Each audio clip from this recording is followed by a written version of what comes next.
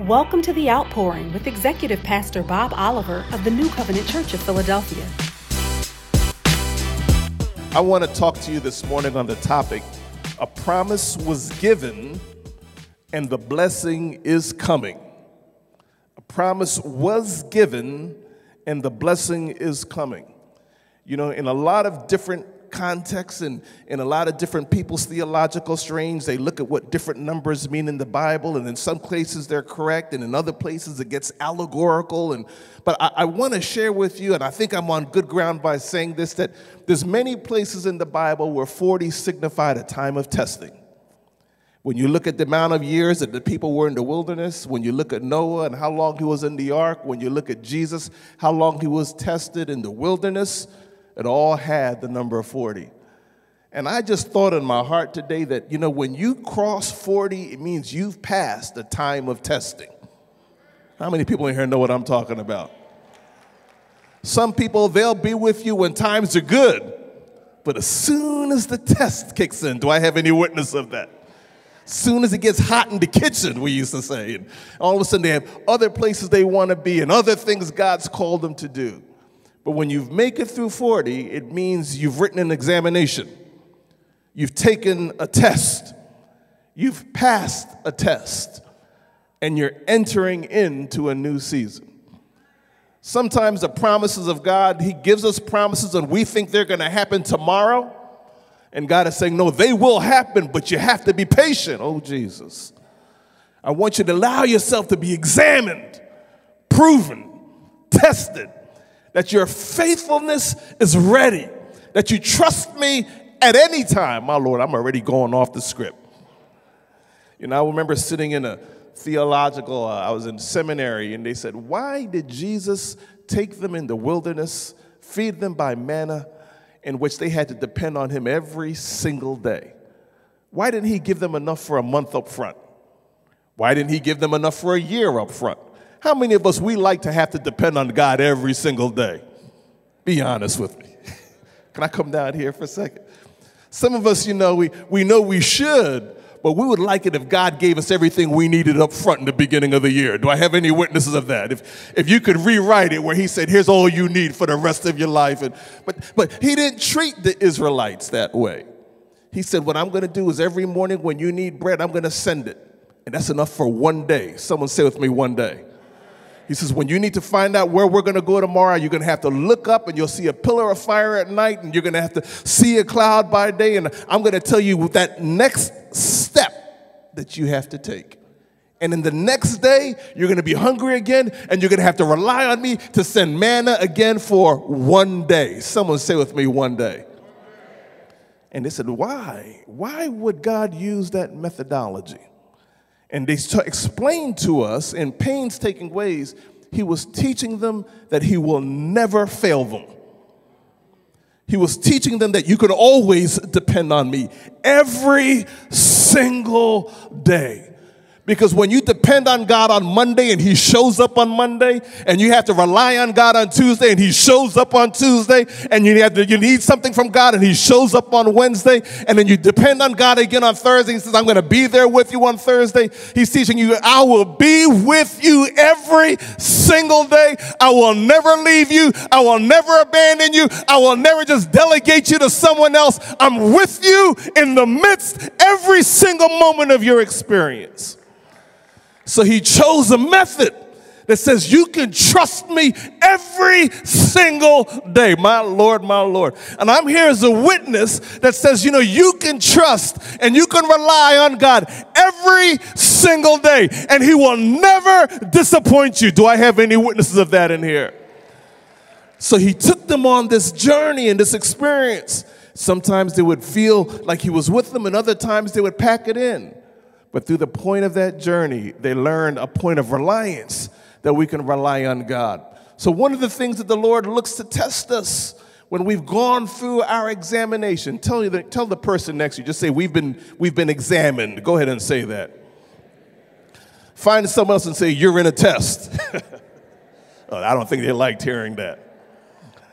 Find the third person and say, how are you doing on your test? Go ahead and say that. Ooh, someone say ouch. Yeah, I know I don't always like tests. I was talking to one of my sons, my wife and I, we have 3 adult sons, and all 3 of them are in college right now, all at the same time, and we're empty nesters for the first time in our lives. Oh, Lord. And we get a chance to send them texts and see how they're doing in school. Sometimes you send them out and they boomerang and come right back home. And so we try to, and one of them said, school is good. He said, everything is fine. It's the tests I don't like. We said, well, you better learn to take a test, brother. And tests can be difficult and challenging, but there's something that's always being proven. Let me show you this text from Hebrews chapter 6, starting in verse 9. And the writer says, but beloved, we are confident of better things concerning you. Yes, things that accompany salvation, though we speak in this manner. Verse 10, for God is not unjust to forget your work and labor of love, which you have shown toward his name, in that you have ministered to the saints and do minister. The first verse, the writer was looking at this audience in the book of Hebrews, and he says, there's some things that I'm confident about. That when you look at everything that God has brought you through and everything that you've received, there's even some better things that are out there for you. That there's some promises that God has given you, and you haven't seen all the results yet. How many of you right now, you're ready for a new season of God's blessings in your life? Just say with me, thank you, Lord, for what's coming my way. Go ahead and say that. Say, thank you, Lord, for what you're doing amongst all of us. Now, I want you to go ahead and thank the Lord for that right now. We're going to have just an atmosphere of praise and of faith and of worship. See, a challenge happens when we think that we've peaked. Oh, my Lord. Something wrong happens when we think we've reached our pinnacle. We get, there was a minister, he says, we all become conservative when there's things we have we want to conserve. and when you get to a point of arrival, you can become fearful. But what this writer was saying is there's some better things. Oh, Jesus, Jesus, Jesus. My Lord. There's some better things God has for us. God is good. God has been good. God is being good. And God shall be good. So we need to thank God for what he's done, what he's doing, and for the things we can't see right now that he shall do and wants to do based on the same promise of who he is, my Lord. So the writer says, we are confident. Someone say with me, I am confident. Go ahead and say that. Ask your neighbor, say, are you confident? Are you confident that there's better things concerning you? Are you confident that right now that God has a word he wants to share through you that no one's heard yet? Are you confident right now that God is getting ready to send a harvest of blessings that no one has seen? Are you confident right now that the best days and some new days are ahead of you, ahead of your life, ahead of your family, ahead of this ministry, and we got to walk into them? Are you confident right now that if you cast out your faith, that God will be there on the other side and say, let's get ready to continue this journey, my Lord? It's confidence. Someone say with me, better things. Oh, gee. Say with me again, better things, oh, Lord. Now, sometimes that hurts. But God is always being good. That's who we are here at New Covenant. Amen, church? Do I have any witnesses of that? It says, yes, things that accompany salvation. I love that phrase. See, salvation is good enough. But this writer says, but there's some things that come along with salvation. I'm so glad to see my brother, Pastor Brackle, here. And I had a friend of mine who's a minister from Africa. And you know what he told me? And he told me many years ago, I shouldn't say many, I should say 10 years ago. And he said, Aubrey, you know the problem that you Western Christians have? That's what he calls us. We calls it Western Christianity. And he says, you guys worship God because of his things. He says, where God is, he brings things. He says, but sometimes you guys, and this is, he loves us. He was ministering, and he was a good friend of mine, so we have these cross-cultural talks. And he says, but the problem you guys have on the Western side is you guys have to learn to unbundle God from his things. And he says, when you come to Africa, we worship God and we love God because we love God. And he says, if we get the things, praise God. If we don't see the things, praise God. God is still good. And he says, when you learn to worship that way, worship changes. But he said, but when I cross the ocean, I see people always want to say, well, God's going to give me a new car. God's going to give me a new suit. God's going to provide for me a new job. God's going to help my health. God's going to help my child do this. He says, it's all the things. He says, just learn to worship God. That's what we've learned to do. So I want us all right now just to go ahead and worship God. Can you forget about your things right now? There are things that accompany salvation. But let's just love God because we love God. We've come all this way. We've separated ourselves from our homes. We've come out here on a Sunday morning or connected in line because we love God. We love you, Lord. We worship you, Lord. We magnify your name. Thank you, Lord, for who you are. Thank you, Lord, for the gift of salvation, the gift of your Son, the power of your Holy Spirit, the cleansing nature of the blood of Jesus that separates us from who we were and gives us access into the Holy of Holies. Thank you, Lord, for the new creation you're making in all of us, and we give you the highest praise today. We love you, Lord. We worship you. We exalt you, magnify you, honor you, and adore you and exalt your name. We praise you, Lord. We praise you.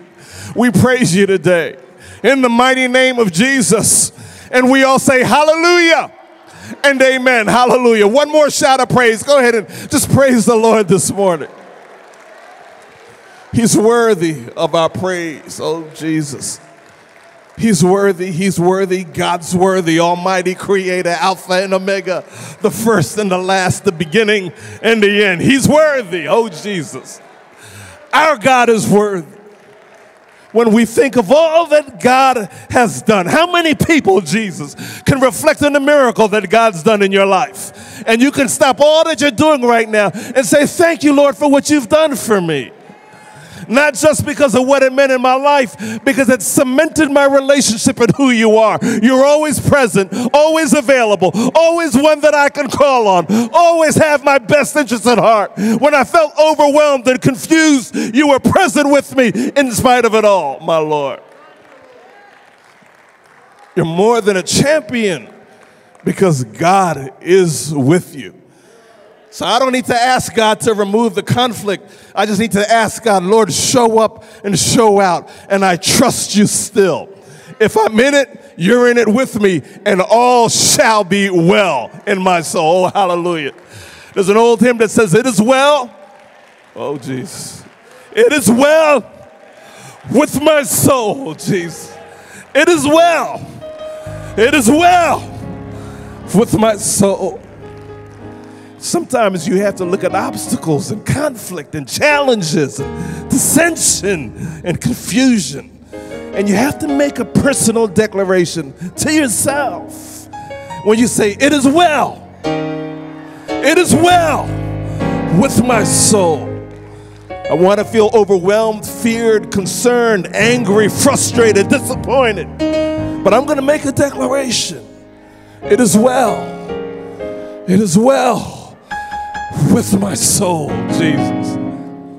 My mother taught me that there's different attitudes of worship and different songs. And she taught me all the literature and vocabulary of music. And she taught me once the distinctions between praise and worship. She said praise is when we thank God to others about all that God has done. It's when I look at you and I say, oh, my God is good. My God is great. My God is awesome. My God is mighty. My God is wonderful. I'm praising God. But she said worship is when we pivot and we don't talk to others about God. We talk to God. And we say, you are my hiding place. I love you. I praise you and I honor you. I adore you. I worship you. She says, that's worship. You're talking. So I looked back at my mother when I was young and I said, well, what about that song when we sing, it is well with my soul? Bless the Lord, oh my soul. And my mother, Dr. Eve, she stopped and she said, we're not singing to others. We're not singing to the Lord. We're singing to ourselves. And when we say, bless the Lord, oh my soul, I'm making a decision. I'm going to bless the Lord right now. Bless the Lord, oh my soul. My soul wants to go somewhere else, my Lord. This has nothing to do with the message I prepared, but everything to do where I feel like the Lord, sometimes we got to make a personal decision. So I'm taking authority over my own inner man and saying, we're not going to be distracted.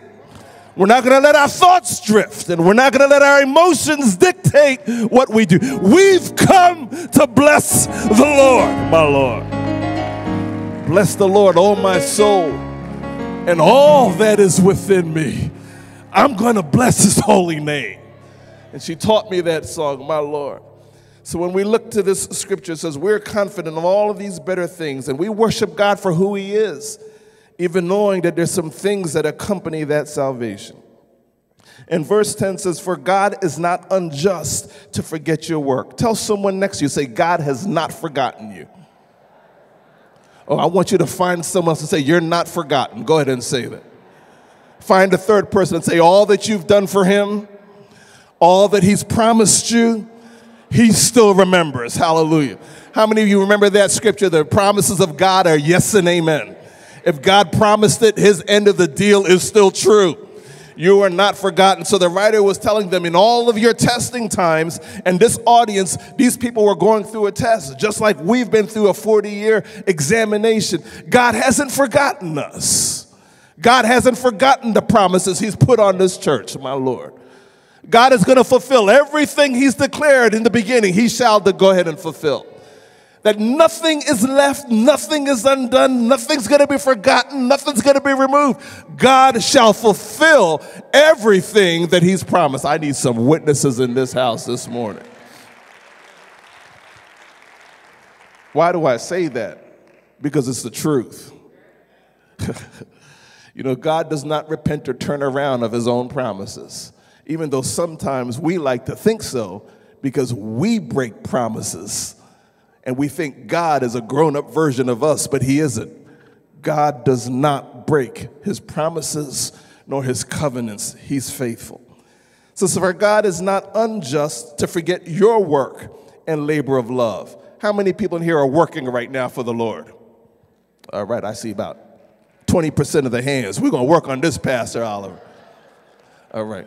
How many of people here know you have a work to do for the Lord? Raise your hand. All right, that's about 60% of us. We need a sign-up sheet in here. We don't even need a, let me roll back. In the old days, we'd have sign-up sheets. Now you could probably text something or do something online or go in on Zoom and do all kinds. But we need to see everyone doing a work or a labor of love. I need someone to say amen to that in this church. I'm home, so I could give you a hard word and run out of here. This isn't a place where we come in and sit and park. New Covenant isn't a place where we come to see what God is saying. This is a place where we come to participate in what God is doing. We need every hand on deck in this church, amen? Someone say amen with me on that. If you didn't like what I just said, I still love you. But you got to get involved. And I'll tell you why. Because in the scripture it says God is not unjust, not just to forget his promises, but to forget your work and labor of love. There all is a work or a labor of love that we all have to take part in, which you have shown toward his name, and that you have ministered to the saints and do minister. He says, and we desire that each one of you show the same diligence to the full assurance of hope until the end. That's basically saying don't quit. What you've started in zeal, continue in zeal. What you've started to do in day one, I don't know if do we have any original founding members here this morning? Just raise your hand this morning that we're here all 40 years. Just stand up and be honored amongst us. Amen. Church, I want us all to thank God for some of these soldiers that have been here for 40 years. Amen. We honor you. We honor your commitment, your steadfastness, your dedication, and all that you've done. Amen. Amen. And, you know, when you start something 40 years ago, you can get tired. Oh, Lord. Now the whole church went quiet on me. Some of us, we don't get tired in 40 years. We get tired in 40 minutes. Oh, Lord. I remember when I used to run track, and there was a race that we ran. It was called the 400 meters. And the 400 meters is one time around the track. And the hardest leg to run was the second leg, the second 100. And the reason why is, the first 100, everybody's excited. The race just started. And you can just start going. You hear the crowd, and you feel the emotion, and you have all that adrenaline. But when you get to that backstretch 200, the crowd is far away from you. And so your mom and your dad and your friends they're like, who is that over? Is that Aubrey? I don't even know who. They can't even tell who you are. You've been running for a while, and you still have a long way to run. And right then, any person who has run track knows that's when you want to quit. I've been doing this for a while. I don't see the end in sight. I feel all alone and isolated. Man, I could just walk off this track right here at this back gate. But you got to power through that leg. Someone say power through with me. Go ahead and say it. Then you get to the third 100, and that third leg, that 300 meters, and you're coming around the corner, and you start getting that inkling of hope. You start seeing that finish line. Then you get down to the last stretch, that last 400 meters, and you get excited. Because you see the tape coming, and there's a lot of people, they can run that last 400 better than they could the second 200 because they can see the end in sight. In this scripture, when I see this scripture and it says, show the same diligence, it's avoid the tendency to quit when something inside you says quit. You've got to power through. You got to stay true to the cause. You got to run hard when you've been running for a while and still got a long way to run. And something inside you has to look at yourself and say, I will not stop. I will not give up. I will trust my form. I will trust my preparation. I will keep my values, and I'll take authority over myself because I'm going to finish this race, my Lord. Oh, Jesus. It's not popular, but it's right. And what this scripture is saying is we've got to show the same diligence. Someone say with me, the same diligence, my Lord. Find someone around you and say, stay consistent. Go ahead and say that. Oh, my Lord. Show the same diligence to the full assurance of hope until the end. In verse 12, that you do not become sluggish. And I love this word right here. But imitate those who through faith and patience inherit the promise. I was taught all my life, you're not supposed to imitate people, be your own person. This scripture is saying, it's giving a distinction to that. There are some people we're supposed to imitate. Tell the person next to you, just say, you need a mentor. Go ahead and tell them that. Find a second person. You need a mentor. Third person for the Holy Spirit. If you're not around three people, you're sitting too far from everybody else. I love you. I'm just joking with you. This scripture says, imitate those, the inference there is people, who through faith and patience inherit the promises. Everyone needs a mentor, but we need the right kind. In this scripture, the author was telling this audience, in this test that you're going through, this is one of the things that's going to propel you through it. Know the people you should be imitating. And these are the traits of a good mentor. Those who show faith, and in this scripture it says patience, and it really means perseverance. The people who are in the room that say, we will not quit. The people in the room that says, God has something for us to do. The people in the room that says, God has some promises that have yet gone unfulfilled, but he will show up. It's the people in the room that says, God is with us every single day. He has not left us, nor forsaken us, nor abandoned us. It's the people that still have all those values that say we should trust God, and never let go of his hands. That's faith. The people in the room that say quit, leave, find another place that's safer. Stop doing what you're doing because it's not working. Those are the people we don't imitate. Oh, I need to hear a witness in here.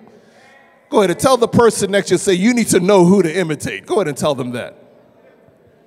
It says those people that demonstrate faith and patience. And patience there literally means those who in tough times don't give up. Don't follow people who have a track record of quitting. Oh, Jesus. Oh, God. Oh, Lord. Don't follow people who are the first people to say you should leave her, leave him. Stop doing that. Stop speaking that word. You're putting in too much effort. I'm going to give you another sentiment of mine. I don't know. I come here. I just see my mom all the time. I was talking to Bishop, and I'm giving you some of her mother-son advice. And when I was a young guy coming out of college and I got my first job, my mom pulled me to the side. And she pulled me to the side and she said, let me give you some advice, Aubrey. She said, when you go to your job on the first day and you walk into that office, the first person who comes up to you and says, Aubrey, why don't we get together for lunch? She said, avoid that guy. The one who walks past everybody and makes a beeline to you, and they say, maybe we could get together for lunch sometime, and you and me. She says, that's when you say, well, that's a good idea. Thank you for that request. And I'll think about that and get back to you in a few days or what have you. She says, be careful of that person, because she said that's the person who on that job is looking for friends. This isn't scriptural. I'm just giving you mother advice, all right? She said that right now they're probably all alone, and they're trying to build up their own posse here, and they're their own set of colleagues. Be careful. She said, but this is what you do. Find the person who has their head down in the cubicle, who's working up a storm, who's got too much to do, but yet people still give more stuff to do. And she says, just start doing what they're doing. And here was another one of my mom's colloquialisms. She says, find out what time your boss goes to work and make sure you go there before he does. And never leave before he does. Be there before him, leave after him, and know who to avoid. I hope somebody's hearing me right now. And she gave me just those little nuggets of advice, and I still think they were indispensable to all the promotions I had because people saw work ethic. The moral of the story is you have to know who to imitate. You have to know that people in your crowd, in your context, you say, if I follow them, they will lead me astray. And if I follow this individual and take those values on and become part of that context, I will do better. And so in the scripture, he says, and do not become sluggish. Imitate those who through faith and patience inherit or receive the promises. Then in verse 13, he says, for when God made a promise to Abraham because he could swear by no one greater, he swore by himself, saying, surely blessing I will bless you. This is the promises of Abraham. And multiplying, I will multiply you. The same promises of Abraham are the same promises we have. And in verse 15, and so after he had patiently endured, he obtained the promise. Verse 16 gives a little bit of Hebraisms. He says, for men indeed swear by the greater, and an oath for confirmation is for them an end of all dispute. Thus God, determining to show more abundantly to the heirs of promise, I love this phrase, the immutability of his counsel, confirmed it by an oath. I'm going to synopsis all of that into one phrase. It's saying that when God gives a word, that's all he has to do. It will be faithful. It will prove itself. But what this writer was saying is, but God sometimes does some things that he doesn't even have to do for us. And he is basically saying in our customs, we have all of this protocol of how we determine if what they're swearing is true. Kind of like how we say on my mother's grave, on my grandmother's, whatever else. He said they had all of those ways. And he says when God makes a promise, he doesn't have to do any of that. But what he did for us is he came down and he came down and spoke a language we could understand, to prove that his word, his counsel, what he told us to do would never change, that he would always be faithful. Someone say with me, God is always faithful. Go ahead and say that. Say, God is being faithful right now. Hallelujah. Now, I want you to thank the Lord for that right now. Say, the Lord is being faithful over everything that he's promised me. God hasn't changed with his promises. That's his way of saying God did that and proved it to us in a language we could understand. And then in verse 18, he says that by two immutable things in which it is impossible for God to lie, we might have strong consolation, who have fled for refuge to lay hold of the hope set before us. And I'm going to read this last verse, and then I'm going to show you an illustration. This hope we have, oh my Lord, do I love this verse, as an anchor of the soul, both sure and steadfast, and which enters the presence behind the veil. You know, there's a graphic. I want to see if do we have that graphic of the ship in the water that we could actually put up? I don't know if it's up there. You see this right here? And this is a graphic, and if you look, if you can play it, great. If you can't, don't worry about it. But you see that water there? What do you see when you look at it? You see water, you see a ship, you see an island. How many of you right now could do with a good trip to the island? Say amen. Yeah, I know. My wife is shouting amen and doing her Pentecostal dance.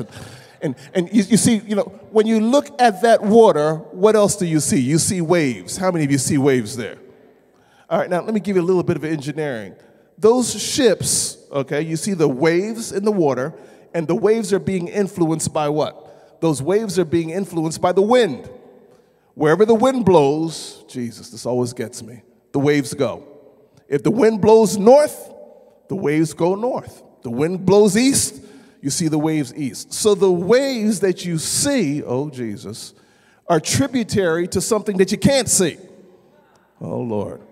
I see the waves blowing, I can't see the wind, but based on the waves, I already know that there's something going on that I can't see that's pushing things around. I hope someone's hearing this. But yet, when I look at those ships, think about this carefully. Are those ships feeling those waves? Somebody help me. Have you ever been in a boat, a cruise, and you can feel the waves? Now, those ships feel the waves, but why isn't those ships moving? Because they got an anchor. Oh, Jesus. Someone's going to get this in a second. You see, the whole science behind an anchor is I can be in a boat, I can be on the water, something can be going on that I don't see that's influencing all the waves around me. But if I got an anchor, oh, someone's going to hear this in a second. I can see the waves, I may feel the trembling, but I shall not be moved. I hope somebody's hearing me in a second. But the key is, I've got to have an anchor. It doesn't matter how great the ship is, if it doesn't have an anchor, it will move with every one of those waves. Now let's talk about that anchor. What does the anchor do? That anchor is cast out from the boat. Where does it go? It goes through the water. Someone say through the water. And what does it anchor in? It anchors in the mud line, oh Jesus, on the other side of the water. Your anchor is not anchored to the water. Your anchor is anchored to something under the water.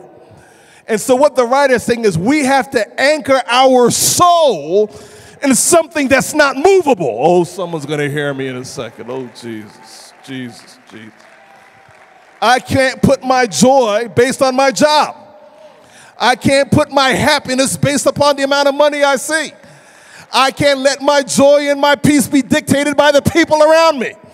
I can't get all my joy and my sense of consolation about what I see on the news and what's going on in the community. I've got to get my soul anchored in Jesus, my Lord. Oh, Jesus, Jesus. Jesus, Jesus, Jesus. The anchor is your faith. That's what the writer is saying. Your soul is the ship. Your anchor is your faith. And you anchor your faith to what the writer says, to the presence behind the veil. Oh, Jesus. Oh, Jesus. The one that Jesus gave us access to by separating the tent so that we could all now go to the Holy of Holies. The Hebrews would understand what this means. I've got to anchor my soul in Christ. I've got to anchor my soul in godliness. I've got to anchor my soul to the one that Christ gave me full access to. I've got to anchor my soul using my faith and my joy and my trust and my peace and knowing that I can walk right into the Holy of Holies, my Lord. I anchor my soul and my faith on the one who's immutable and never changing. And that's my consolation, oh my Lord. Then when I go through life and I experience life's tests, I won't be moved. That doesn't mean I won't see things. You see the waves. It doesn't mean you won't feel things. You'll feel things, but your conclusion becomes different. I see the waves and I may feel the trembling, but I still won't be moved.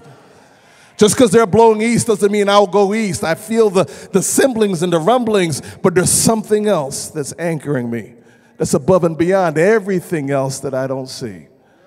That's how we anchor our soul. Do you receive that this morning, church? Can you stand with me to your feet just for a moment? A promise was given, and the blessing is coming. A promise was given, and the blessing is still coming. One more time. God has given us promises. Don't give up. Don't think that they won't be. Don't think that those seasons and those chapters are over. Don't think that all the words and the rhema words we've heard are items of the past. There's a fulfillment that's coming. Oh, Jesus, Jesus, Jesus. Jesus, Jesus. A promise is coming. I'm watching someone about to give birth. That's how I feel right now. There's a promise that's coming. Be with those who are talking in faith. You're going to have to make some contrasts. Some people you have to say, I'm going to have to walk past you if you're talking that way. If you want out and you want to quit or you want to put half effort in, I can't be with you. I want to be with those who have faith and perseverance, believe in the values about what God is doing. That's who I'm going to be with. There's a promise coming. Make sure you're on the right side of the promise. You know, this morning I was just contemplating different things, and in the recent weeks I was asked to submit an article to a Christian magazine on leadership from a biblical standpoint and a scholarly standpoint. And to make a long story short, contemporary scholarship is showing that although we have leaders, leadership is a relationship. Leadership is a relationship between those aspiring to lead and everyone following them. I hope somebody's hearing me. If we want good leadership, we all play a role. I hope somebody's hearing me. Every single one of us. There's toxic leaders and there's toxic followers. Oh, Jesus. We all play a part. I'm going to leave you with this last commendation. Make sure that we reinforce our leaders. Amen? That New Covenant is a place of good followership. I need someone to say amen with me on that. That when we start to go, we all go together. Oh, that's not strong enough for me. That when it's time for us to do what God has called us to do, we all join arms, join ranks, and go there with the full strength of the house.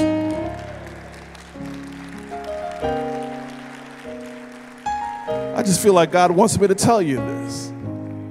Don't allow the devil to come in and siphon one another off with conflict and dissension and confusion and disagreement. We're all together in the name of Jesus.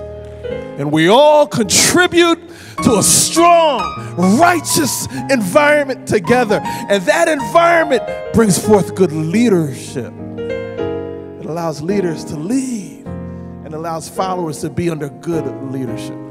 God has so much for us. He's been so faithful. And there's a promise that's coming. Lord, today we submit ourselves to you, to your voice, to your call.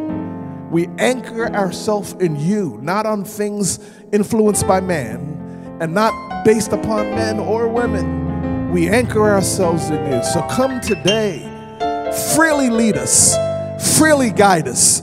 Let your anointing fall on this house. And let this new season be greeted with a new harvest that speaks of promises that have always been given. We're ready. Oh, Lord. We're ready to receive all that you're looking to share. In the name of Jesus, we pray. And the whole church says, amen and amen. Let's give the Lord a shout of praise. Give him a shout of praise this morning. Thank you for joining us in service today. We pray that this ministry has been a blessing to you and your family. To give your gift of love and help keep this ministry on the air, visit nccop.church/giving for all of the ways that you can donate to the ministry. Thank you so much for your generosity and God's blessings until we meet again.